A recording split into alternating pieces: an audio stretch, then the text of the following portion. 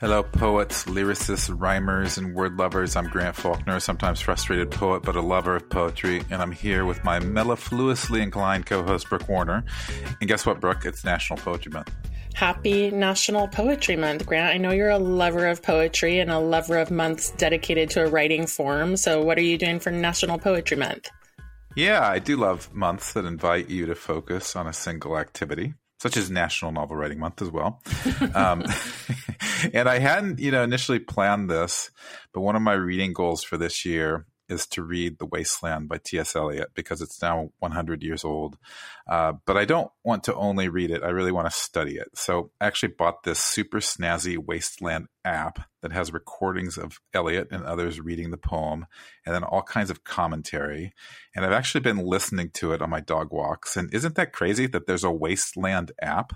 It's amazing to me. But it's really cool. I can't recommend it enough to the lovers of The Wasteland. And I figured that The Wasteland is one of America's most important poems, but I don't truly know it. And I remember the poem being assigned in my high school English class, and I was utterly dumbfounded by it. And to make matters worse, my teacher made no attempt at guiding us through it. We just had to read it cold. And it's not a poem to just drop someone into, even as a supposedly sophisticated adult reader. So I'm hoping that by spending a month on it, I'll not only know it well, but learn a few things about life and writing. So I'm curious, Brooke, do you celebrate National Poetry Month? And if so, in any formal way? I don't, but I'm totally stealing that idea. I was so intrigued just listening to you talk about it. I'm like, I need to do that as well. I know of that poem and have literally never read it. So there's something, and so clearly I'm aware of National Poetry Month every time it comes around in April. And I like it a lot more than other kinds of months. I love months that revolve around writing, but I was just grousing recently about March being Women's History Month and February being Black History Month, just because I feel like there's this ongoing cultural effort to shove everything into a space so that we can talk about it and honor things in a way that can sometimes feel a little manufactured. But I do feel a lot more open to honoring a genre. And I think that Poetry Month feels much more like a celebration as opposed to what I'm objecting to with the history months, which can take on a flavor of marginalizing sometimes.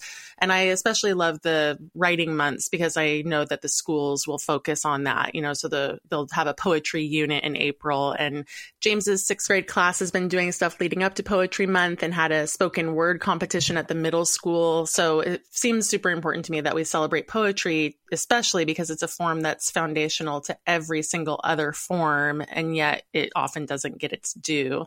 But tell me, Grant, you just said what you're going to be doing for National Poetry Month, but what does NaNoWriMo do? NaNoWriMo doesn't do anything formal per se, but we do have Camp NaNoWriMo that happens every April. And it's a much more casual version of NaNoWriMo. It's not focused on writing a novel. So a lot of people actually do write a poem a day in April. And I think that's a really great way to celebrate National Poetry Month. And that's what's great about poetry is it's a length of writing that you can write a poem a day.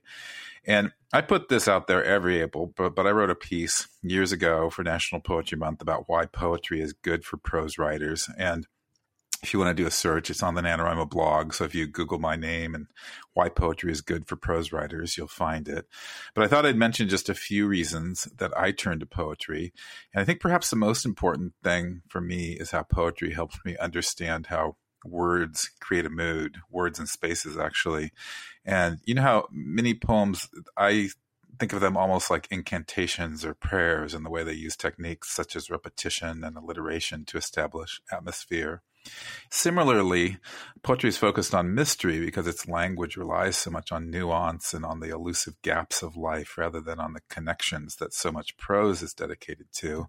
And also, as a writer who feels deficient in capturing detail, reading and writing poetry helps me notice the minutiae of the world and to capture it in words. And poets delight in specificity. In fact, you might say that some poems' narrative tension is formed around the drama of minutiae. You know, it really forces the reader to parse phrases as if reading through a microscope. And then finally, since I love brevity, per my new book, The Art of Brevity, I like poetry because it's a craft of compression and distillation. Poems don't have many pages to make a point with, so their narratives tend to move through fragments rather than exposition. And I love reading Kay Ryan's miniatures or Basho's haikus. And then I love poetry because it invites a playfulness with language. It invites experimentation and attention to language and a bunch more, of course. Yeah, that's so fun. And this week is a pub date of a special friend of mine, Mark Nepo. So I just wanted to also give a shout out because he has just put out a compilation, which is 2 decades of his poetry into a 3-volume collection called The Half-Life of Angels. And it's being, as I said, released this week for National Poetry Month. And my favorite thing about poetry is how collections are often developed around a single theme or topic. And Mark does this beautifully with each of his 3 collections, each one having its own themes. And then those themes cross-sectioning with one another in a cool way. And that leads us to today's theme, because we're going to get into this with today's guest, Heather Bourbeau. And I think one advantage of a themed collection is that often people will read just a single poem in isolation, but a theme collection puts the poem in conversation with other poems. So as a reader, you're more likely to read the whole book of poems and experience a bigness as you might with a novel or a collection of stories. And that's one thing I certainly love. And sometimes those themes can take the form of a type of memoir, as was the case with Victoria Ching's Obit, which was longlisted for the 2020 National Book Award in Poetry. And I found it interesting because she wrote it after her parents died unexpectedly. She distilled her grief during 2 feverish weeks by writing scores of poetic obituaries for all she lost in the world. And she essentially reinvented the form of newspaper obituary to both name what has died, things like civility, voicemail, appetite, the future, mother's blue dress, and then the cultural impact of death on the living. So just lots to get into when we think about poetry collections. Yeah, Obit is one of my favorite collections of the last few years. And coincidentally, on the subject of themed poetry collections, I was recently at a writing conference, AWP, and I met Adam O. Davis randomly, but he had just written or published an Index of Haunted Houses, which is another type of themed collection. It's similar to Chang's in that it's about ghosts and absences, and those ghosts take the form of, personal, political, mythic, lyrical, and yet very real things. And unlike chapters in a novel, which propel the reader forward, each poem kind of demands its own island of time and concentration. The reader moves slowly from one intensity of experience to another. And just to read a couple of my favorite lines, he writes, "Time is the colony that farms our ruin," and that's from the poem A House Unfit Even for Ghosts.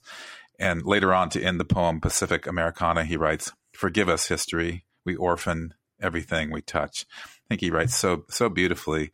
And there's even a haunted houses hotline number where you can experience some of the ghosts in the poems. So if you want to call, I think you can find this on his website, but just call 619-329-5757. Once again, 619-329-5757. And you'll be led through this whole phone tree that will kind of explore some of those haunted houses. And sometimes themes, I should just mention, they can group short stories as well in really interesting ways. The book Severance by Robert Olin Butler depicts the final thoughts of people as they are losing their heads in a guillotine.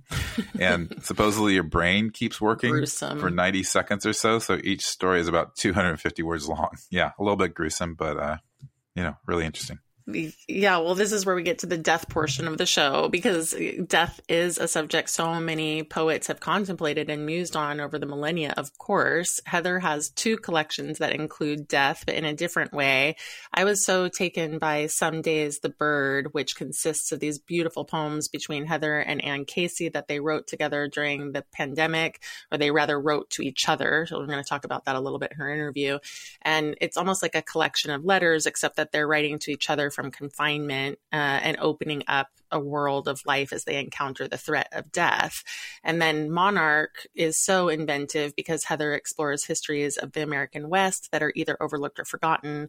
And in that one, she's crafting a regional history of events that shaped California, Oregon, Nevada, and Washington. So lots to get into there. Both books are 2 of my favorite poetry collections of the year, just in case anyone is interested in buying a poetry collection for National Poetry Month.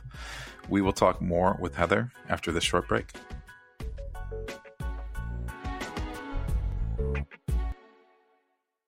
Welcome back, everyone. I'm thrilled to introduce Heather Bourbeau, our guest today. Heather Bourbeau's poetry and fiction have appeared in 100-Word Story, which I happen to know about, Alaska Quarterly Review, the Kenyon Review, Meridian, and the Stockholm Review of Literature.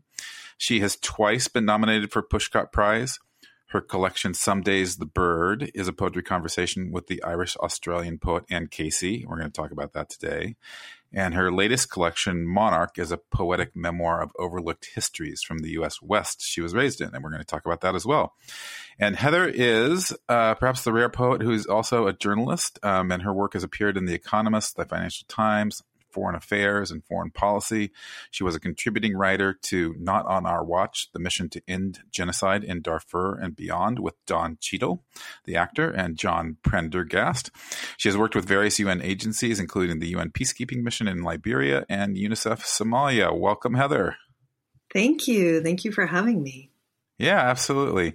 Heather, I thought we'd touch first on Some Days the Bird, which is, per your bio, a poetry conversation with Anne Casey. And it's really interesting to me because it's like a series of letters to Anne, who lives in Australia, and it spans 52 poems over 52 weeks. And I thought it was interesting to experience this dialogue from one of the few events in our lifetimes that brought us together and yet separated us, the pandemic. And when I think of the poems in the collection, I'm struck by how they're both contained and expansive, and how they travel through lockdowns and exile from family and through devastating floods and fires and wild winds and superstorms. So I was wondering if you could tell us how this collaboration came to be, and if it was planned to be a book from the beginning or if it just grew into a book. Yeah. Well, we certainly didn't know what 2021 was going to bring when we agreed to do it. But yes, it was planned as a book, as a collection from the beginning. It was inspired because back in 2016, I want to say, I was at the Writers' Conference, AWP, and came across this very small chapbook written by Ross Gay and Amy Nezuko-Motatl that's called Lace and Pyrite. And in it, they have a little over a dozen poems that they wrote back and forth to each other from the point of view of their gardens. And I was always just very taken. I find this, very small chapbook just beautiful. And yeah, I don't know how else to describe it. It's just really stunning. And I had it in the back of my head for a long time that I would like to do that on a bigger scale. And then Anne and I were booked for a reading. Coincidentally, we didn't know each other. And we were booked for a reading when I was in Sydney back in February of 2020, right before lockdown. And we just really felt like kindred spirits when we heard each other's poetry. And a little while later, I proposed to her. I said, I think it would be really interesting to do this project with you, especially since we're in opposing seasons. And we have similar approaches to nature and political and personal, and weaving those together. And she was up for it, thank goodness. And there's the result. It's such a great concept, and I love that duality of the opposing seasons. And when Grant also mentioned the dual themes of containment and expansiveness, I was thinking about the way the collection is literally rooted in your gardens, as you said, and the poems are often about a single place, yet that single place becomes magnified and rich with attention and detail and language. So can you tell us more about the role of the gardens in this collection? Oh my God. Well, again, 2021, we really had no concept of what was going to happen. And we thought, we were optimistic when we agreed to do this in, the later part of 2020, that things would be different in terms of COVID by then. And so for me, I live alone, and I was helping care for my father. So very COVID conscious, which meant I wasn't having a lot of physical contact with people. I was seeing people, but, distanced and masked. And having the focus on my garden and sharing that every week with Anne, I really think that saved my sanity. Because I'm a social introvert. I am an introvert like most writers, but I am a social introvert. And so it was very difficult for me. And just being able to witness small moments of magic in my garden with real meditative intention, it really saved my sanity. And then to be able to share it with somebody and have them share that joy with me and do it on their end as well. It was just, I highly recommend it as a mental health exercise for everyone. On that note, it was an exchange and a collaboration and a call and response in its way. And I'm curious how you as writer, knowing that you had this other person and reader and responder influenced your writing, because you did have a built-in audience to the degree that it seemed like you were just writing for one another in some ways. Like when I read the poems, they're very intimate in that sense that you're almost sending letters to one another. And I'm curious what surprises you encountered along the way and what new places the collaboration led you. Yeah, well, they were truly letters. We sent not just emails to each other with the poems each week, but we also wrote them down as physical letters and sent them to each other. And those letters ultimately this summer will be part of the Trinity College in Dublin's collection for Irish poets that they have. They have a collection with Anne's work and her personal exchanges, and those letters are going to be part of that collection. So for me, in terms of how it impacted my writing, the first drafts of some of these definitely are using the second person, because they were in response to things that I knew were happening in her life or personal details that she was more privy to than maybe the average reader would be. So the first versions, which you'll be able to see at the university's collection, because they're in hard copy form, were slightly more personal because of that exchange. I think that having her responses and seeing how she was weaving everything and the conversations we would have as a result of her work or my work, I think pushed me to be more ambitious with my poetry, especially having to write a poem every other week that I knew was going to be public in some form. It really pushed me beyond my comfort. And I think as a result, I had better writing than I might otherwise have had. That makes so much sense to me too. Yeah, it's a great exchange. And to speak for a moment about Moving to Monarch, your collection about forgotten and overlooked stories of the West, you've organized that collection by state, and each section begins with a timeline and then ends with a list poem. So why did you decide to use that as an organizing principle? Well, that one was also very tangentially inspired by this wonderful piece of literature. It was beyond genre that Shawn Wen, Shawn Wen,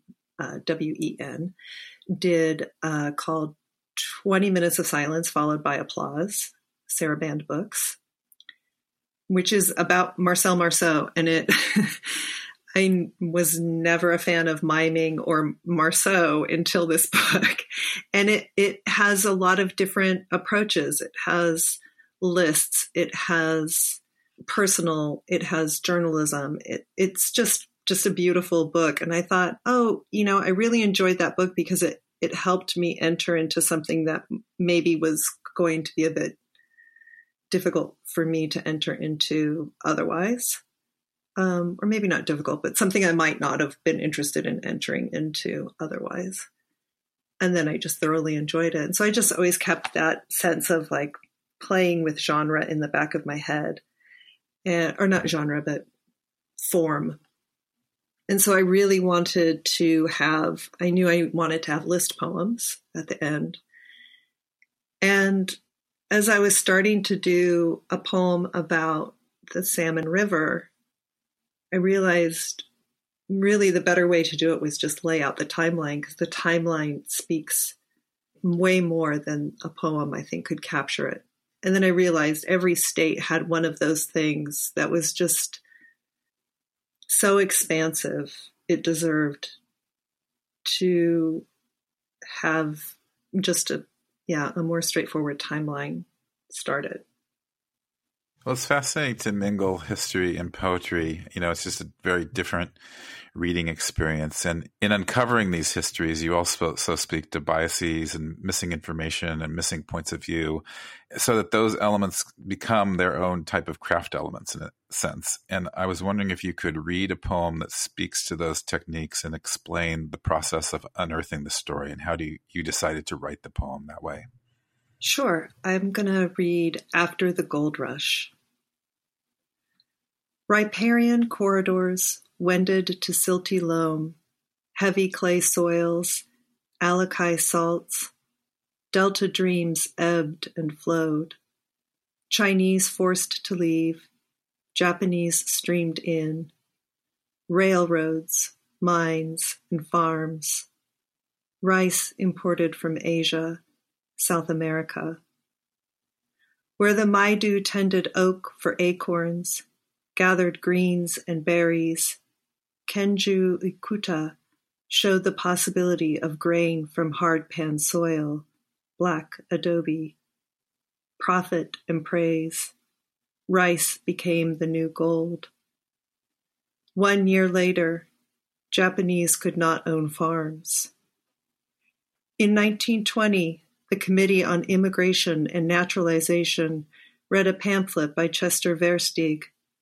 California, he wrote, owed a debt to the Japanese, called Ikuta a pioneer, but they were not, he argued, entitled to have land, be citizens. In World War II, rice plantings delayed, fields foul with weeds. Issei, Nisei, and Sansei were gathered and interned. Became field hands for government farms. Potatoes and daikon, grains and hay, sold on open markets. 1964, rice production at record highs. 24 years before reparations, the U.S. Board on Geographic Names designated a summit that overlooks Manzanar, 20 miles to the east, Mount Versteeg. When I was young, I grew near the remnants of Japantown, was told of Manzanar and Tule Lake by neighbors, fathers of friends. When I was young, my seasons were marked by rice. Spring meant flooding, planted wetlands. Fall, the burn after harvests. So that one started because I did grow up knowing about the internment camps. We had friends of Japanese descent, both in Reno and in Sacramento, where I grew up between the two. And I remember being in high school when the reparations were being discussed and surprised that so many of my classmates did not know about the internment. And so I knew I wanted to talk about that somehow, but I also wanted to talk about, and I didn't realize that the two would overlap, and I wanted to talk about rice as well, because it's such an important part of California's economy and history. And it only became clear in researching the rice that there was overlap. I mean, there's a 21-page bibliography for this book. In doing the deep dive into the history of rice and Kenju Ikuta, I came across these pieces of information that were collected by the Committee on Immigration and Naturalization, and among them the Chester Versteeg. And then that led me down a rabbit hole, finding out more about him and who he was. And it turns out he was a lawyer in Southern California and very active in the Sierra Club chapter there. And the Sierra Club petitioned to have the mountain named after him.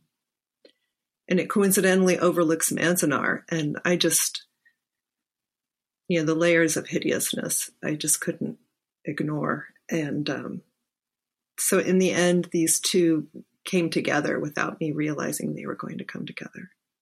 Well, the poetry book is a rare one because you also made a teaching guide for the book. And so can you tell us more about that guide, who the guide is for? I mean, you said it's a bibliography, so a reading list of sorts. If the readers can get the guide, if they're not teachers, I guess, and that seems like it would be a good thing for poetry, Western history readers. Yeah. Both the teaching guide and the bibliography are available at Cornerstone Press. If you look under the books section and you find Monarch, there are links to 2 PDFs. The teaching guide, I wanted it to be created for late high school, early college, but really anybody, because I really want to encourage critical thinking about the history that we're taught.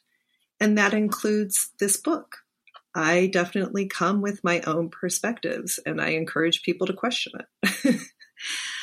So I take the example of the Tacoma Method, which is one of the poems in the Washington section. And I want people to see some of the contemporaneous reports from that time of the events that I talk about, and think about whose voices aren't represented, whose voices are, what is the agenda of the people writing, if we know that, and then to translate that into modern times, because unfortunately it's involving anti-Asian sentiment, and that is still very much happening today. So being able to see that history is always written with a point of view. And again, that includes these poems. And so what point of view am I missing? What are my biases? I just want people to question these things. That's a great way, especially for late teens, late high school students, I think, to enter into history, I guess, is through you as narrator, but also questioning the position of you as narrator and reading the history and also being able to question that. And so, I was thinking while you were saying that, poetry books, one rarely thinks of research going along with poetry. And you mentioned, how much research went into this, obviously, with your bibliography and your teaching guide. And it is like its own history book after all. And this will be like kind of the closing question, if you could give us a sense of how your being a journalist kind of opened up this style of writing and the content behind it. Well, I love a good research as a journalist and researcher, but also just I'm a very curious person. And so I like to go deep into subjects that I come across. I think because of being a journalist and a journalist generally on very tight deadline through my career, I am very accustomed to engaging with large amounts of information and distilling it into very short pieces that hopefully convey the larger concepts. So I think The Economist was very good training for me because, these articles would take a week at least of research and interviews, and they would get distilled down to 500 words. And so I think that was very good training for what I didn't realize was going to be my future in terms of these historical poems. Well, thank you for joining us, Heather, and happy National Poetry Month. Thank you. You too. Thanks so much, Heather. Really great to talk with you. Same. Thank you. We'll be right back after this short break with today's book trend.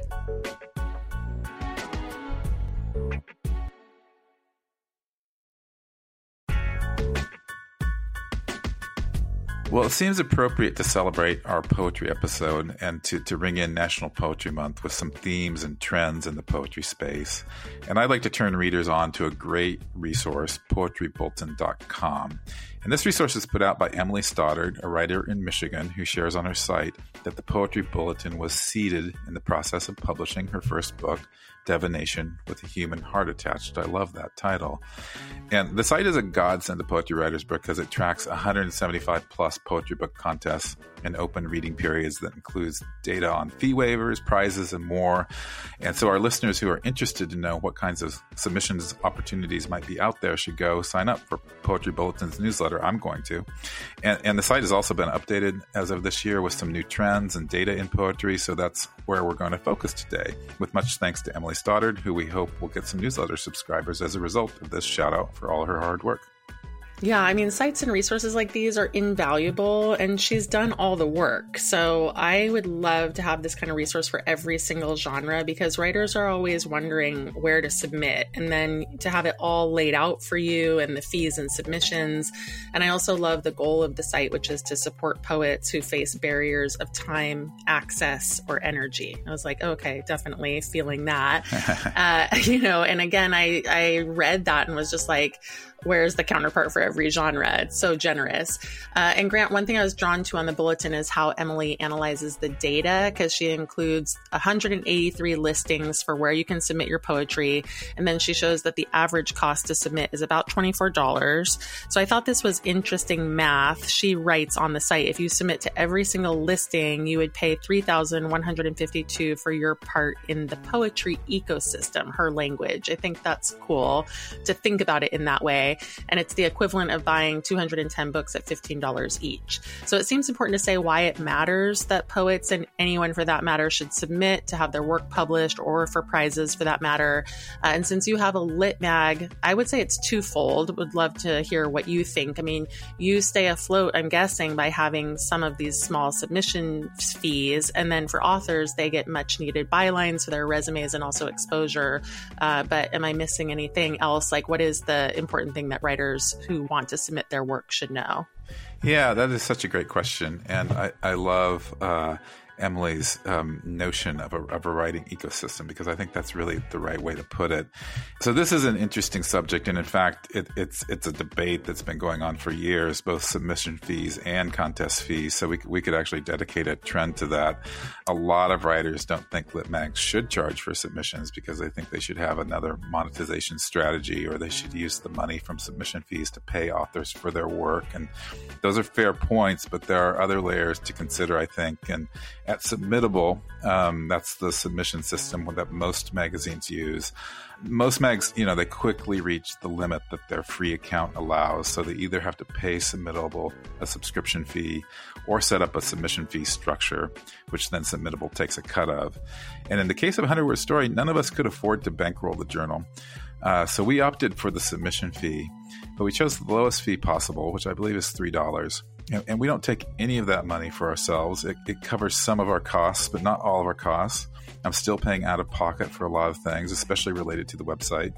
Websites aren't free. They look free, but they're not free. And we all do this as a labor of love. And I wish we didn't have to charge submission fees, but those fees are less than what I used to pay pre-internet, when I used to have to make copies of each story and then pay postage and include a cover letter and a self-addressed stamped envelope and stuff it in one big manila folder and mail it. And that was a lot of work. So I'm personally happy to pay the $3 fee.